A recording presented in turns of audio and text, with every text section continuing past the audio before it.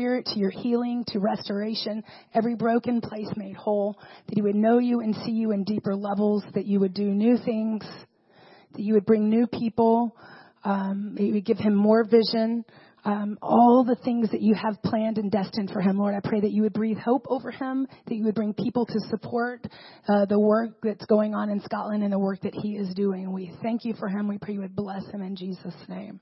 Amen.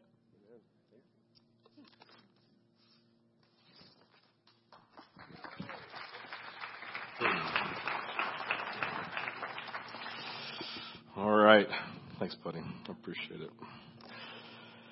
Well, welcome. I am Steve Hambrick, and I am lead pastor at Vintage, and I'm very, very, very excited for this morning and what God's doing here at Vintage. And if you have not been here, we've been going through Paul's letter to Titus, and we are in chapter 3. I do encourage you, if you have not been here first time at Vintage, we're going to go back. We've got about 6, so go back to our 3-week study on Ephesians, kind of as a groundwork that we were building for Titus, and then you can dive into Titus from there. Titus is going to be Paul's work, honestly, of coming to the people in Crete and Christians in Crete saying, hey, listen, it's really important how you live your life, right? It's important to have right doctrine and right words, but it's also incredibly important that you have right actions that go with it. And we're going to talk about that a little bit this morning. But as we talked, as Lanta's here, talking about this heartbeat of revival, right? Heartbeat of God's movement. How many of you have been maybe some level student of revival, read books on revival? Please show of hands and have a high level of interest. How many of you have been praying for a revival in the church in some form or fashion for years? Yeah. I started praying for a revival when I was about 14 years old. It's been kind of an ongoing prayer of mine.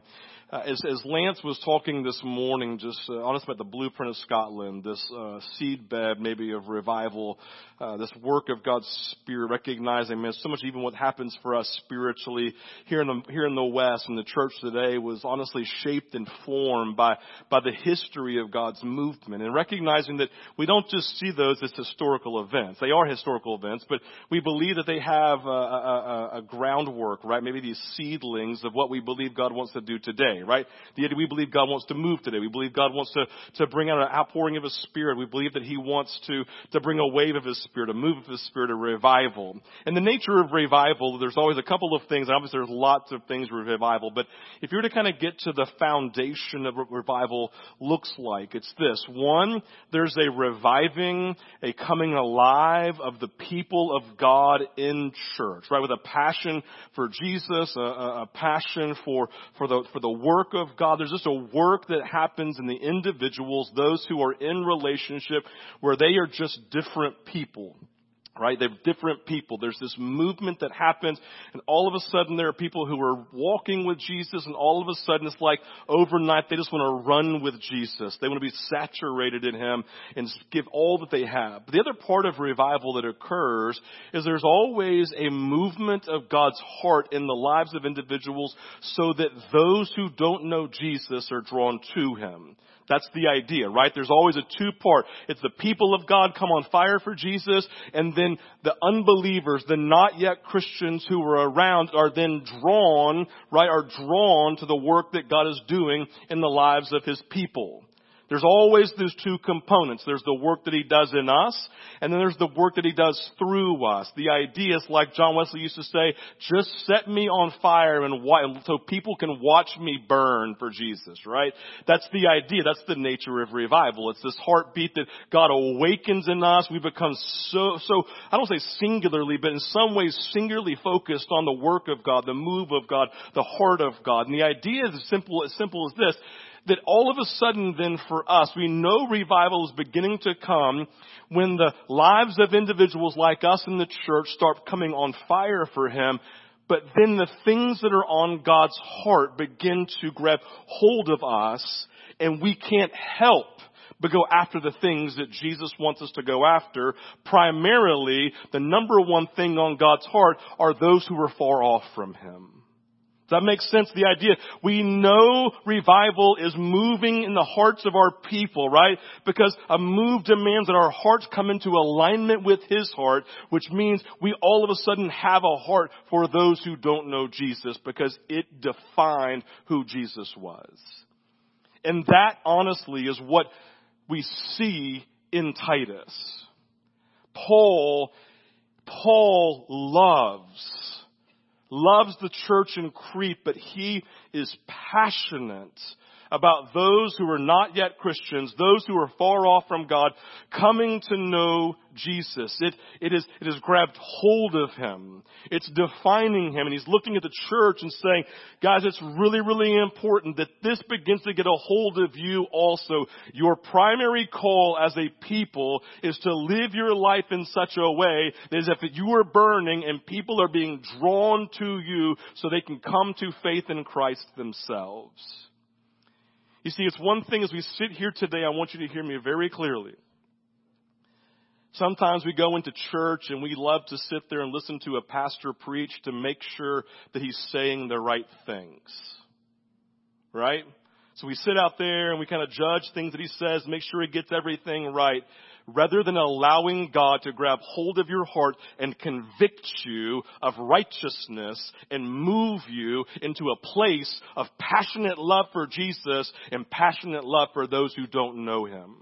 So as we finish this, as we come into the last couple of weeks of Titus, I'm just simply asking you, please, would you take hold of the message that Paul's trying to get through to the church in Crete and recognize the message is timeless? He wants us to have a heart for him that burns with passion, where the things of this world and the things, the passions that we have and the longings that draw us, they would just begin to fade and we would fall more in love with him. And that we would then recognize that our own hearts maybe need a shift so that we can fall more in love with the ones that he gave his life for and died for. All I'm inviting you to is a simple prayer. Jesus, convict me. Convict me of the things that are true and that you believe, and convict me, God, so my heart is in line with your heart for love for you and love for the not yet Christian. So, Father, as we even dive in this morning, I pray, I just recognize church is a wasted time if we're not committed to let you change us. And I just surrender my own heart this morning, Jesus. I just confess before you that I would prefer not to have conviction from you. I would prefer just to go about my business and live the life that I want to live in my own time, my own schedule, just giving myself to the things that I want to give myself to. So I just give you my heart this morning, and I'm asking Jesus, would you convict me of sin and of righteousness and lead me and the rest of our people into the way everlasting, God, to love you and to love those who don't know Jesus. Amen. So the last couple of weeks, heavy teaching on responsibility and right action, right? We go back and we went through chapter 2, all of chapter 2 is like a heavy teaching on responsibility, or right action. We talked about actions and words lining up, right? Because we know that actions speak very loudly. In fact, most of the time, your actions speak more loudly than your words, right? They're called the life that we are called, and the Cretans are called to live by Paul. It's an incredibly difficult one. If you go back and read through chapter 2 and the message to older men and older women and younger men, younger women, to Titus himself, to the slaves who were part of the church, they were very, very difficult. It was a very, very difficult message. And the idea is that it's impossible. The things he called us to are impossible to live in our own strength, right? We need help. We need help, and we need a power. We need an ability outside of ourselves. And so we talked about the work of God's Spirit to pour out grace into your life, right? We said that grace is the power that you have not deserved, that God pours out into your life to give you ability to do the things that you can't do. Remember, I told you the message. I'm not sure Dad remembers the story, but I was 4 or 5 years old. See if you remember the story, Dad. 4 or 5 years old. My mom's working at McDonald's corporate. Her boss invites her to come out and ride on the sailboat. Remember the sailboat story? You probably don't. It's a long time ago anyway. And so we're literally out there on this catamaran. This guy's going, the wind stops blowing completely. completely. My dad's out fishing. And so we're just on the catamaran. The wind stops blowing and we are dead in the water. Remember I told you I had this moment like, what can I do as a 4 and 5-year-old? Make complete sense. We'll just blow our own breath into the sail. So I'll go like this, right? And absolutely nothing's happening, right? Nothing's happening. Because in my own strength, I can't fill the sails to make the sailboat move, right? I can't do it. I need what? The wind that God created to blow into those sails. He said, that's what God is providing. Paul comes and says, grace is available. The wind of God's Spirit to blow into your sails, into the areas that you can't do things in your own strength. Every single day, the commitment that Paul makes is that Jesus is coming with grace like wind into sails to blow into every area of your life. That's the beauty. That's this glory, right? That Jesus says, I'm not leaving you as orphans, but I'm coming. I'm going to do this work in you. I'm going to blow into the sails. My grace is available. So when you wake up every day saying, Jesus, I just can't. He says, I know you can't fill the sails in your own strength today, but I can. Jesus, would you pour out grace again today? Thank you that it's available. In these scriptures, in Titus, I find it amazing how much time and energy Paul puts into the type of lives that Christians are called to live on an everyday practical level. Right? He spends so much time. It's not unique, but it's inordinate how much time he kind of lays out, laying out specific ways that they are called to live their lives on a very, very practical level, right? It's beautiful and powerful. In our study 2 weeks ago, Paul focused on, again, this is important. This is kind of catching you up. Paul focused on the responsibility of believers and how they live their private lives. That was older men, younger women, right? That whole thing. Their private lives. How they lived in the home. How they lived in their families.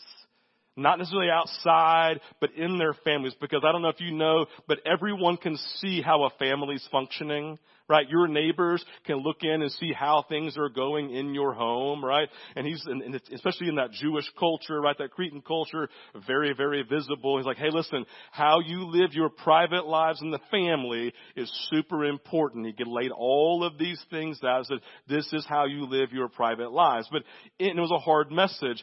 Here this morning in these verses, just verses 1 and 2, Paul shifts to a teaching on how they are to live life in the public sphere in relation to their public duty.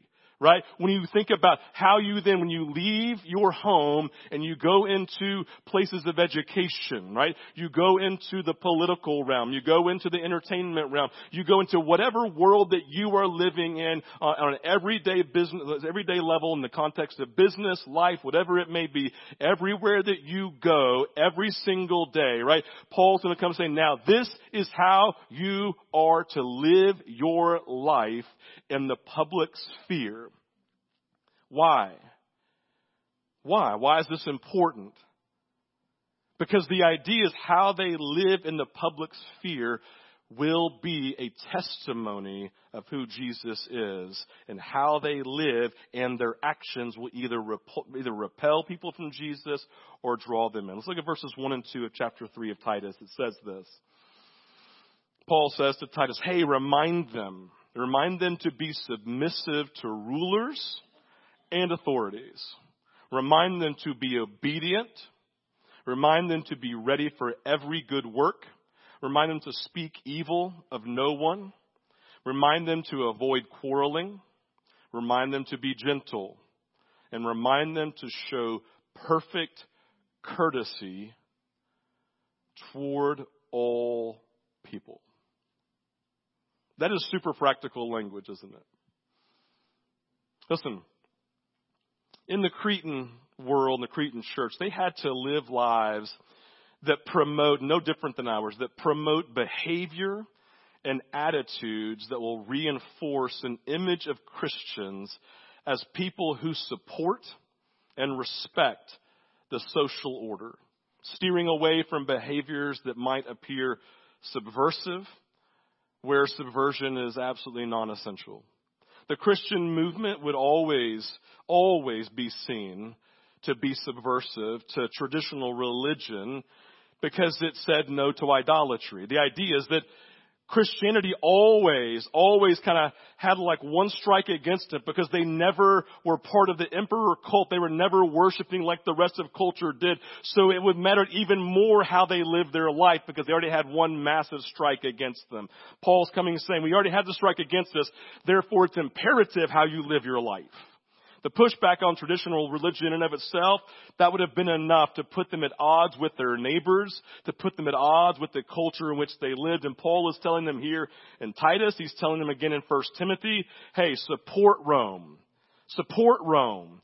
Don't cause an unneeded stir in the empire. As we read in 1 Timothy 2, 1-6 is on the screen, but they are to pray for their godless leaders, support them, and to live quiet and peaceful lives in godliness and all holiness. For Paul, this is important. For Paul, this is his preferred strategy for evangelism and kingdom expansion. Preferred strategy for evangelism and kingdom expansion. He's leading them away from subversive tactics. He's teaching them to not live at odds with people. As we discussed in the culture of Crete weeks ago in our background study of Titus, Cretans as a people, they were a subversive people. They were notoriously turbulent, quarrelsome. They were impatient of all authority. Polybus, the Greek historian, said of them that they were constantly involved in insurrections, murders, and destructive wars. Great place to raise children, it sounds like, right? But this is the culture that they are living in here in Crete. Here's what the church is up against. Here's the culture that they're facing. Paul wants Titus. Listen, Paul is calling Titus to shape Christians who will embody the ethical ideas of that culture. And this is important, to be good citizens. You could literally say that he is coming and saying, the evangelistic tool that I'm calling you to is simple. Be good citizens. That's it. Be good citizens. Proclaim the gospel, yes, when you're with people, share it. Live these lives with your family in such a way that it models Christ. And then just be good citizens every single day of your life, and it will lead people to Jesus. By being good citizens, right, the Christians' winsome behavior will provide the witness of a virtuous life. They will be seen as kind, and it will show a positive value for the Christian gospel, and people will be drawn to it while maintaining the group's differing convictions about being those who worship God. The idea is this, if you just want a simple phrase to remember Paul's message, you could go sing the song, they will know that we are Christians by our love, by our love. They will know that we are Christians by our love. Yes, by the way that we love one another. And more importantly, maybe at least for those outside, the way that we love people outside the four walls. So with that in mind, this passage is going to lay out multiple qualifications for being a good citizen. And before we dive into that, look at the first part of verse 1. If you have your Bibles, it starts out with the phrase, remind them or remind the people. Remind them, or it says just remind the people. So them or people literally refers in verse 1 to the people and the members of the churches. Not talking about Cretans in general, but them speaks to, or people literally speaks to those who are inside the church. And the idea with the word remind indicates that the duties now insisted upon by Paul to Titus, these are things that have already been spoken. Paul probably preached them along the way. Titus is continuing to speak, so he's reminding them of things that have already been spoken. This is not new to them. They would already know it, right? It indicates duties now insisted upon that they have known always. He's just reminding them of what they've been taught. There's the important piece. Early Christian preaching was not limited just to the gospel presentation. Not just the gospel presentation, but included instructions concerning the practical implications of that salvation. There is salvation and then a life that goes along with salvation. So Paul desired that they would live these lives where their actions match their words. So it would create a favorable impression in the non-Christian world. So with that in mind, Titus is here to teach that a good citizen, one, is law-abiding. A good citizen's on the screen. You can put it there. A good citizen is law-abiding. Verse 1, Christians have a duty to government to be subject to rulers and authorities. They all recognize rulers and authorities. You understand that language. They recognize that unless laws are kept, life will become chaos. They give proper respect to those who are set in authority. They carry out whatever command is given them. Cretans might be anarchists, but Christians are not to be anarchists. They are not to be rebels. We do not subvert the government or disobey the government unless it brings us into direct conflict with the commands of God. He's saying, if you want to be a good citizen that leads people to Jesus, then I'm asking for you, I'm telling you, to be a law-abiding citizen, to not be subversive, to not be an anarchist, and to not go push back against the government because you just don't like the things that they're doing. In every way that they are leading you, that's not opposed to the will of God, then you follow and you obey. Number two, good citizens are active. A good citizen is active serving the community. A good citizen is active in serving the community. It says we are to be ready for every good work in verse 2. This complements, it's not on the screen, you can just write it down, complements Galatians 6:10, which says this, therefore, as we have opportunity, we must work for the good of all, especially for those who belong to the household of faith. It means being prepared and willing to participate in activities that promote the welfare of the community. Listen, I know I've told you all a story, and this is the nature of why we do foster care and why we're engaged in adoption. I'll never forget looking at our county commissioner one time years ago, and I said, man, does it shock you the level of influence that our little rinky-dink church seemingly has in the sphere that we live in because of our influence in foster care and adoption? He says, yeah, he says, it's shocking to me the level of influence you have. Why? Because when you give yourself to meet the needs of a community, every single person around you, including authorities and rulers, they recognize it and they're thankful. Like, have you ever been around somebody and you start talking, listen, at Vintage Eve, when you start talking about, hey, how we're involved in foster care, or how we're involved in adoption, or how we're involved at Abney in the backpack program, or how we're involved in the sex trafficking center just down the street, and they go, oh my gosh, that's amazing. Like, have anybody ever had that? Really, to start talking the things that we're doing at Vintage that you're proud of, because we believe that in doing these good things in our community where there are actual needs. I've always said, listen, I want to come in and look at our neighbors and say, hey, we want to meet a felt need that you have, not the felt needs that we want to answer for you. Right? Like, I look at it and say, I'm not going to come build you a coat closet when you got 6 coat closets down the road. I want to figure out what an actual need is in our community, and I want to meet that because I love Jesus and I love you. And when we do that, all of a sudden, it's as if Jesus is shining through us and people are drawn to him. The question you have to begin to ask yourself is simply this. Am I being a good servant and actively serving the community outside the 4 walls of the church and finding needs that need to be met and giving myself to them so that I can be a good citizen? Paul's coming and saying to everyone in the Cretan church, I'm asking that you do this. Third thing, he says a good citizen is careful with their speech. The word literally in verse 2 says to speak evil of no one. This is where it says don't slander. This is the idea here in Greek. It literally means to not slander. Super fascinating is a common practice in Cretan culture, accepted by the community, of hurling curses and vicious and rude statements at those who offended you, injured you, or just differed with you in your opinion. It was accepted but would not have been viewed as appropriate by Paul, or a part of the culture that the church should accept because it was opposed to the will of God. And so he comes into the moment and says, listen, guys, stop speaking evil of people.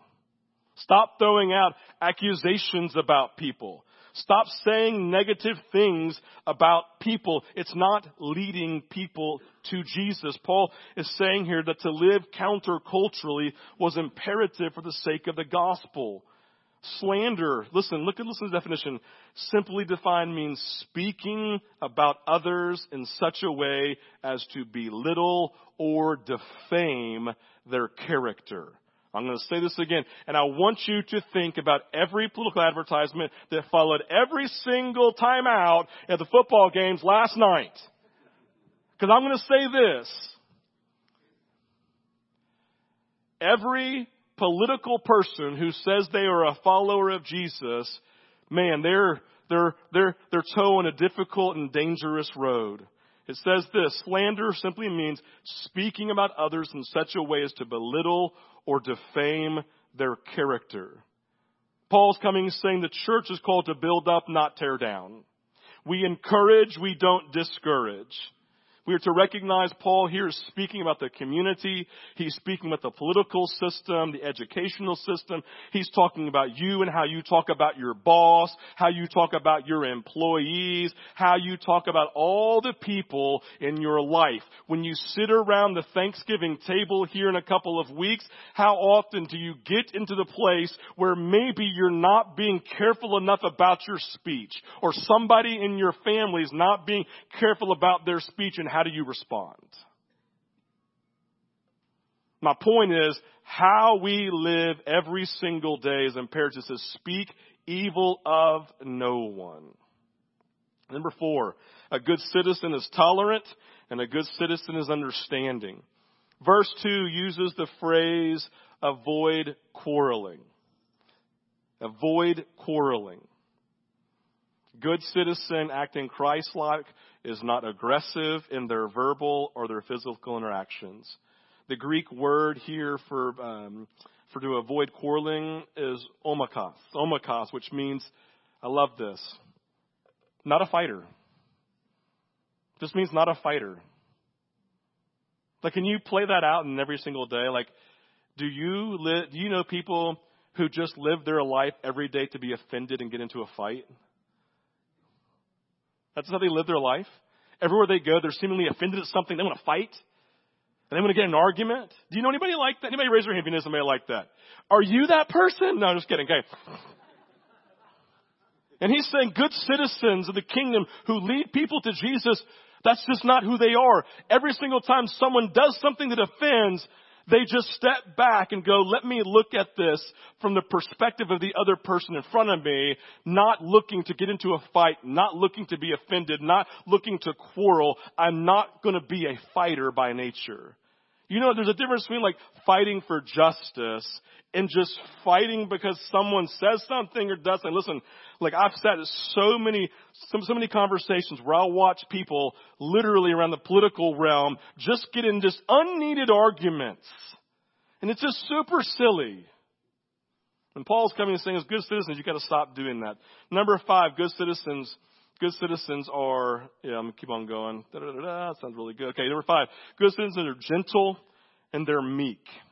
Gentle and meek. The last 2 phrases, it says good citizens don't stubbornly insist on his or her own rights, but act in courtesy and patient self-control. The idea of meekness. Meekness is a word we don't use, and I can't do it justice this morning, but meekness speaks, and this is a phrase I want you to write down, it's power that we restrain for redemptive purposes. Power restrained for redemptive purposes. Like Jesus was the God of all of creation, the most powerful being ever to ever set foot on the earth, could have done everything, but he says, I'm going to come and die because it's the number one way for you to enter into salvation, into eternity, and I'm going to be like a lamb before the shear and just silent. I don't know about you, but I live in a culture where people want to exert their authority, exert their power, and make a name for self rather than use their power to help people, using their power to lead people, using their power, in a sense, to die to self so that others can live. Gentle and meek. They're not stubbornly insisting on their own rights, but act in courtesy and patient self-control. Paul is saying, hey, these things, this is actually how evangelism works. He's not looking for some massive crusade where you're preaching the gospel and thumping Bibles over heads of people, right? That's all fine and good. He's saying, what I really want you to do, I just want you to be a good citizen. I want you to be a good citizen on behalf of Jesus and how you live your life. I want you to come and give yourself away. I want you to come and love well, right? His primary way of evangelism is to promote the growth and the health of the community in which they live by being good citizens, by using their actions to go along with their words to proclaim the good news of Jesus. You have a responsibility with your actions in your private life. You have a responsibility with your actions in your public life. And in both places, you were called to be a good citizen. And by doing that, you all of a sudden are like you're set on fire and people are drawn to you. But I will tell you this, when you walk in humility and in self-restraint, when you walk in true love and giving your life away, guess who's drawn to you? Everybody. Everybody. I just want to be around him. I was around Mark Fowler because, man, everywhere he goes, he's just so humble and self-restrained. He's always fighting for other people, and he's just so kind. I don't know what it is about him, but, I mean, he's not that good-looking kind of, but, I mean, it's like I'm just drawn to him, right?